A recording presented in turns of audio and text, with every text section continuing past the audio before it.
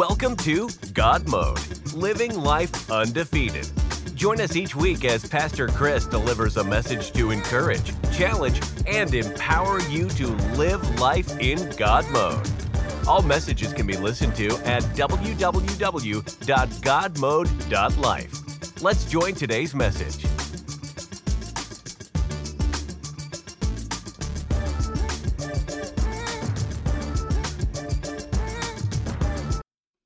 Hey, thank you everybody for tuning into God Mode this week. So glad that you're with us. I hope that you had an amazing Thanksgiving time with your families and with different people, and you're just really feeling the blessing and the goodness of God in your life. And I mean, I don't know about you, but who really came to hear a little bit of God's word today? I mean, we're in this message series called The Good Work, based on an incredible story from the Old Testament about a very ordinary guy named Nehemiah. And my brother Ray, he loves the story of Nehemiah just like me.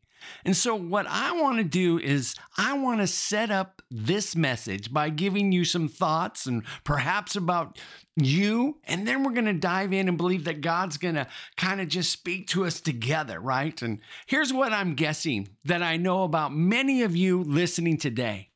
I'm guessing that there's probably something that bothers you, and when you see it in the world, some injustice, something that weighs on you, perhaps on the behalf of others. It might be a need that you see that you think somebody should be meeting. It might be a group of people that are hurting, maybe those that have been abused, maybe someone that's been neglected, and you know we should be involved to meet the needs. There's probably for many of you what we might even call a divine burden. Something that disturbs you, something that upsets you on behalf of God, something that moves you in a significant way. Here's what I found, and if you're taking notes about our burden, is this, and I want you to get this down. The burden you bear often reveals the calling you embrace. Let me say that again. The burden you bear often reveals the calling you embrace. In other words, the thing that tends to upset you will often drive you or compel you into a ministry to make a difference in the lives of somebody else. And what I also know about you is this, that you rarely ever know when you're on the front end of something really special. You rarely know when you're on the front end of really making a significant difference. This is exactly where some of you are right now at this moment. You're bothered by something. You see a need and you're leaning into it. You're considering doing something about it. Or maybe you're just in the early stages of starting and you have no idea that you could be on the front end of something very, very, very amazing thing that's going to go on that would impact the lives of other people. The title of our message series is called The Good Work. And the title of this message is Do the Work, Make a Difference. Do the work, make a difference. Let me give you the context, and just in case you didn't listen last week, we're going to go back in time to the year 587 BC. King Nebuchadnezzar, who was a very evil king, led the Babylonian people and attacked Jerusalem. These people completely destroyed the city, the lifestyle, the culture, the values. The temple was destroyed, and the Babylons took the Jewish people into captivity, crushed their spirits, demoralized them beyond any hope. If you fast forward decades later, some of the Jewish people were finally released out of captivity to go back to Jerusalem to rebuild the homeland. If you can imagine, they're going back into a demolished city. There's no economic structure, there's no jobs, there's no systems, no government, no leadership. There's no direction. And most of all, there's really no hope. So these early travelers went and tried to rebuild. They hit a dead end and they couldn't get anything going at all. 140 years after the destruction, an ordinary everyday guy named Nehemiah was suddenly brokenhearted for the plight of his people and his city. And I want to tell you again that he was not a pastor, he was not a priest, he was not a prophet, he was not a contractor, he wasn't even verified on Instagram. This guy was just get going. He was an ordinary servant, a cupbearer to the king. In other words, this guy didn't have any formal or appointed position. All he had was God-ordained passion. I don't know who this is going to speak to, but there are some of you that are listening right now that you don't have a position, you haven't been commissioned, but what you do have is you have a passion for God about something that matters, and that qualifies you to make a difference. If you listened to the last week's podcast, we saw that Nehemiah, his heart broke. The first thing he did is he sat down to cry.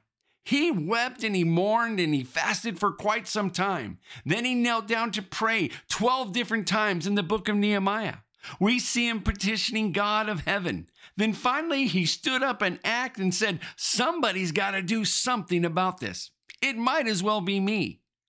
How do you do the work? How do you make a difference? I want to give you 4 thoughts today. You know, we're going to get very, very practical, and we're going to let the Spirit of God empower us to do the work and make a difference. The first thing you're going to want to do is this. Number 1, we're going to seek God faithfully. We're going to seek God faithfully. And again and again and again, we see Nehemiah going before God, praying and praying and praying again. And in fact, let me kind of give you the timeline so you'll understand this. If you read in the text, you're going to see that Nehemiah heard the news about his people in the month of Kislev. Now, when is the world is Kislev? When is that time? That's sometime between November and December our time. He starts praying and he prays until the month of Nisan. This is 4 months after Kislev. 4 months.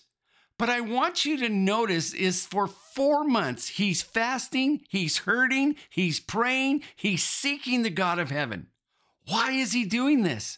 Well, he's asking God to lead his steps, and it's impossible to describe how tricky it would be to be a cupbearer to approach the king with a request, because the cupbearer's only job is to take burdens off the king, never to deliver the king any kind of difficult news. In fact, for the Mideastern kings, you would take bad news and never deliver it to him. You didn't want to be the person to ever deliver anything but good news. And so he's in a very difficult place. In verse 1, chapter 2, here's what happened. He describes it this way. He says, I have not been sad in the king's presence before. So the king, he notices, and the king asks Nehemiah, why does your face look sad when you are not ill? This can nothing be but sadness of the heart. I mean, you see the intimacy and the relationship. You see how close the king knows him. His disturbed in his spirit. Verse 4 says, Nehemiah says to the king, said to me, what is it you want? Now watch him again. How many times do you see this? Then I prayed to the God of heaven. And what I hope you notice is this. This wasn't now a 4-day prayer retreat. I mean, he'd already done that. This was a man who was walking intimately with God, and now he can just talk to God, just talk to him. I hope that you pray both ways, that you pray the long and powerful prayers and with God, and so that in the moment you are already close to God, so that you can have the moment that you can send them the text-like prayers to God. You know, we've already been talking. We're not catching up on some devotion. We're talking and we're walking and we're intimately together. And he's like, God, help. God, give me the words. God, give me the wisdom. God, direct my steps. God, show me what to do. Show me what to say. And there in the presence of the king says, what do you want? And he says, then I prayed to the God of heaven and I answered the king. I hope you'll remember this about prayer, that there's nothing too big for God in prayer. There's nothing too big for God's power, and there's nothing too small for God's heart. He cares about it all. If it's a burden to you, you can take it to God. You seek God faithfully. There's nothing too small for his heart.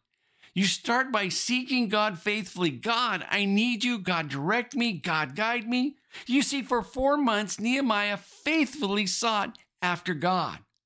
I want to tell somebody that's listening, you have a heart for something. You have a vision for something. If your prayer isn't necessary for you to accomplish your vision, you aren't thinking big enough. You want something so big, so full of faith that you need the power of God to come through for you. What do you do? How do you do the work? How do you make a difference? The first thing you do is you seek God faithfully. The second thing you do is define the vision clearly. Define the vision clearly. I hope you'll all understand, for most people, it's not a lack of caring that's your problem. It's a lack of clarity. It's not defining specifically what it is that you're called to do. I want to show you this, and I want you to watch the crystal clear clarity of an ordinary man with a vision from God. Watch what he says. The king asked Nehemiah, Nehemiah, I see you're upset. What do you want me to do? Nehemiah says in verse 4, if it pleases the king, and if your servant has found favor in his sight, watch this, let him send me to the city in Judea where my ancestors are buried so I can rebuild it. One sentence, absolute clarity. What did he say? Please send me to Judah so I can rebuild the walls. Clarity. Seek God faithfully. Define the vision clearly. Let me tell you what Nehemiah did not do. And I don't mean to be rude or make fun of anybody, but this is what people do a lot of the times. He didn't say, King Nehemiah, he didn't say, what did you want me to do? Well, King, there's something I've been thinking about for quite some time, okay? My Aunt Martha, she's from Jerusalem, and she's got 3 kids, and one of them is named Mickey, and Mickey sent me this article about people, and I read about it, and it was kind of confusing because there were some big words, but I looked them up in Wikipedia, and now I know what it is, and so I'm thinking, King, that I might do this mission trip to go there, and I kind of see how things are, and I'm kind of be honest, I'm getting kind of tired of pouring your wine all the time and drinking it because you would kill me and stuff. And you didn't even send me a Christmas card lately. And you didn't even link me to me when you were posted pictures. And I was in the background, so I'm not even sure that's close anymore. Besides, I've been kind of wanting to travel lately because, I want to see the world. And that's kind of something I'm passionate about. So I'm thinking about sending some letters to some people and asking them to give me some money so I can go on a mission trip. I might just see if I can go. I'm not really sure yet, but Mickey and Martha says it's nice, and everything you're thinking. And you're the king. Thought I'd bring it up the idea and see what you think. So what do you think? For most of you, it's not caring that's your problem. It's the lack of clarity. And this might be a little, but I might have just offended somebody. God forgive me. But it really comes down to you. What do you want to do? What is God calling you to do? Some of you are going to say help children. Okay, help children. How? Which children?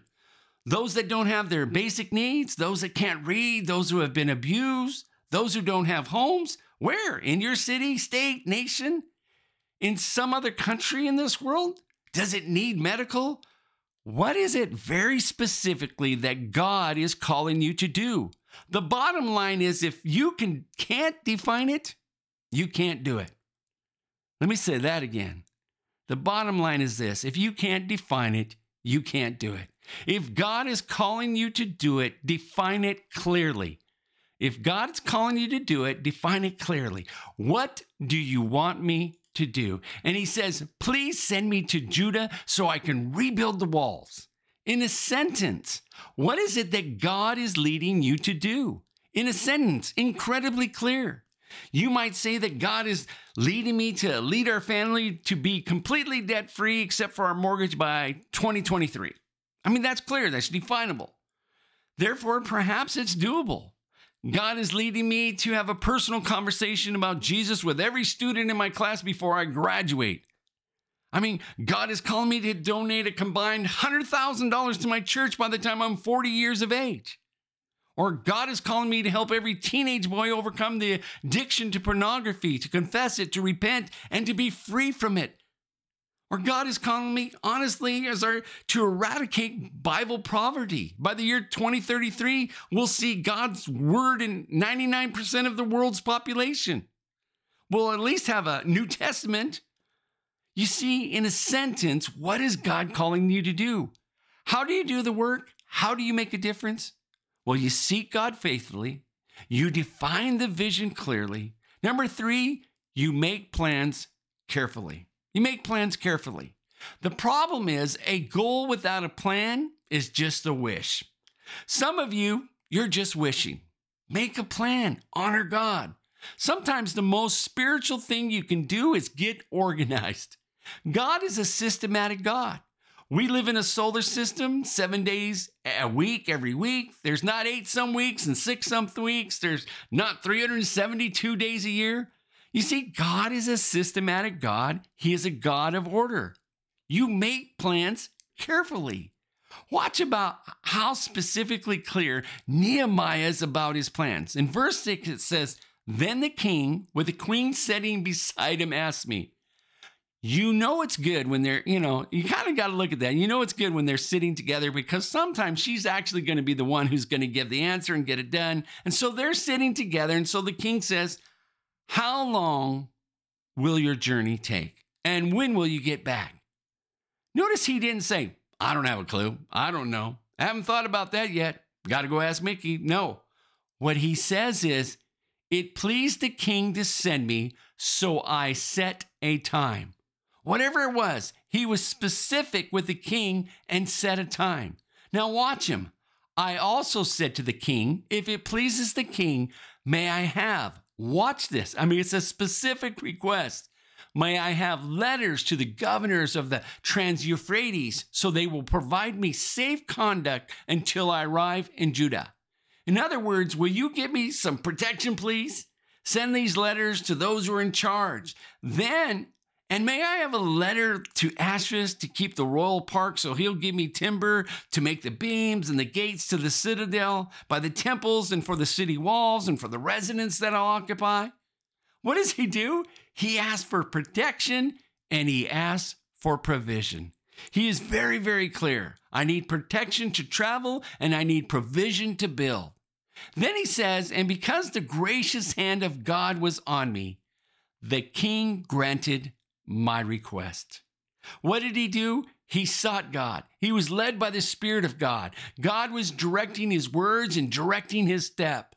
I mean, he was incredibly clear on what he was going to do. He created a plan and said, "This is how I'm going to accomplish it."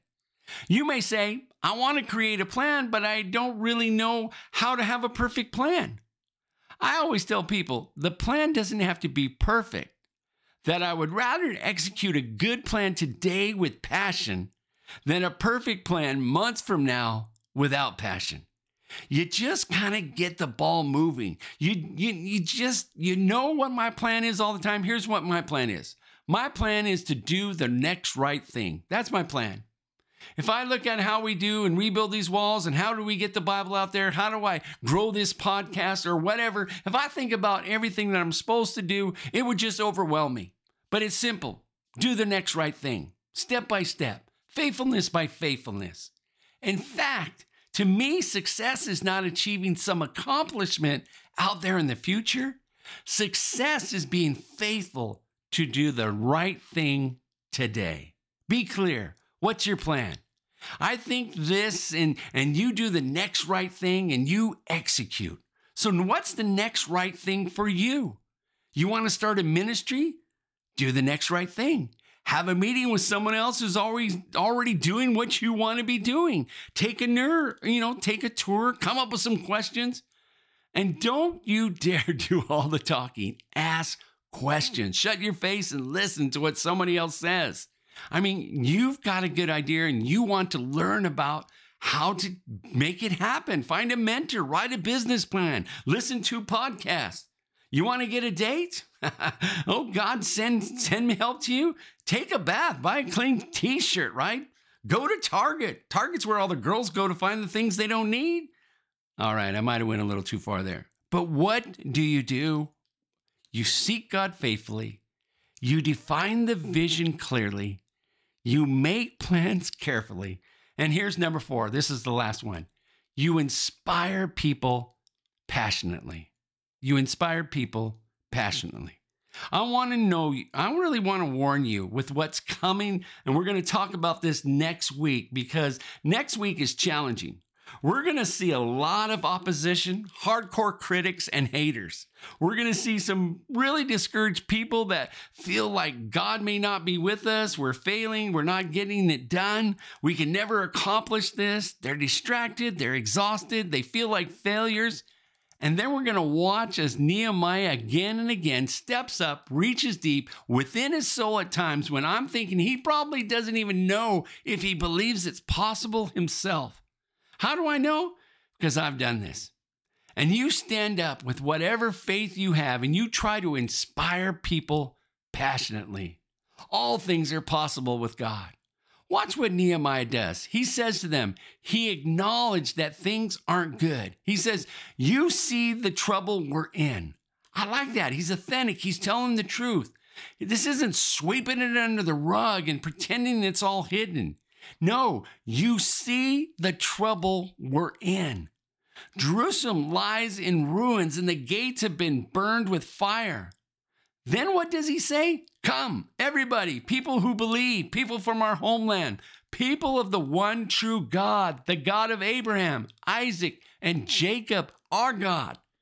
Let us rebuild the walls of Jerusalem, and we will no longer be in disgrace. Then Nehemiah says, I also told them about the gracious hand of my God on me and what the king said to me. God is with us. God is working. God is for us. You see, inspire people around you to believe that God is for what you are doing, that God is with us. He'll never leave us. He'll never forsake us. He is empowering us. He is going before us. He's opening doors that we don't have the power to open. He is giving us favor with the hearts of people. Our God is with us. Inspire people passionately. That is the sign of a great leader. Will inspire others to lead passionately in the same direction. You know, I like what John Wesley said. Some people would call him the founder of the United Methodist Church. He said this. He said, light yourself on fire with passion, and people will come from miles to watch you burn. You see, somebody here listening today is playing with a little gasoline. Not really, but you know what I'm saying. And let the fire, people, let it burn. Come and inspire people. Let them come to watch you burn. What do you care about? Let it break your heart to the point where you just can't keep it to yourself, where it just oozes out of you.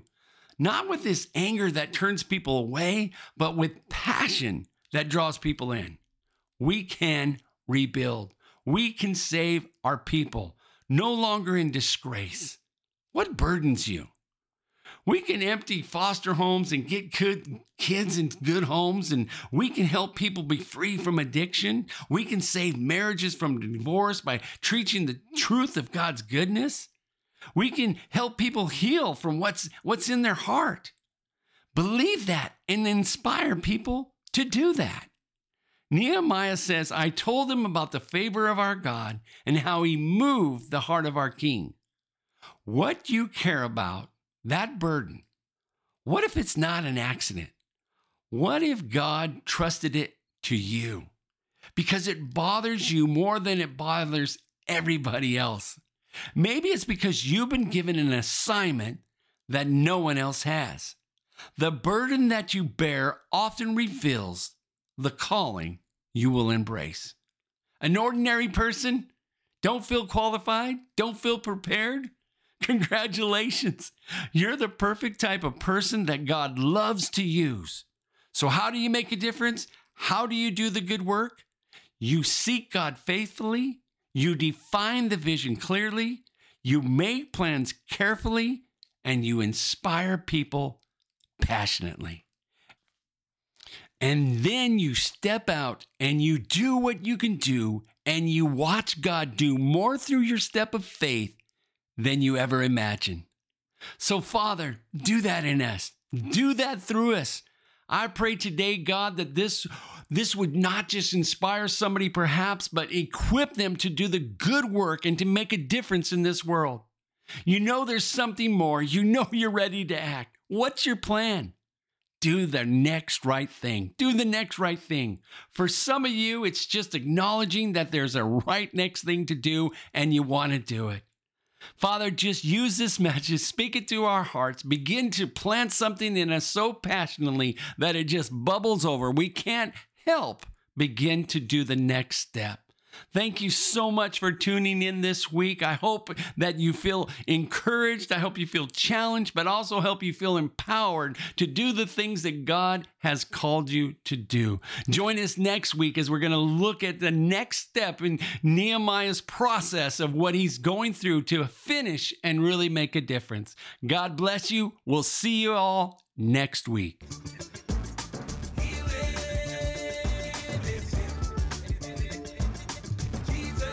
Thank you for listening to today's message. You can hear all of Pastor Chris's messages at www.godmode.life. Join us next week as we continue on in this series. Please leave a review of this podcast at podchaser.com. My God, he owns it, and you know he wants to show it, 'cause the spirit keeps on flowing. Healing and miracles are nothing.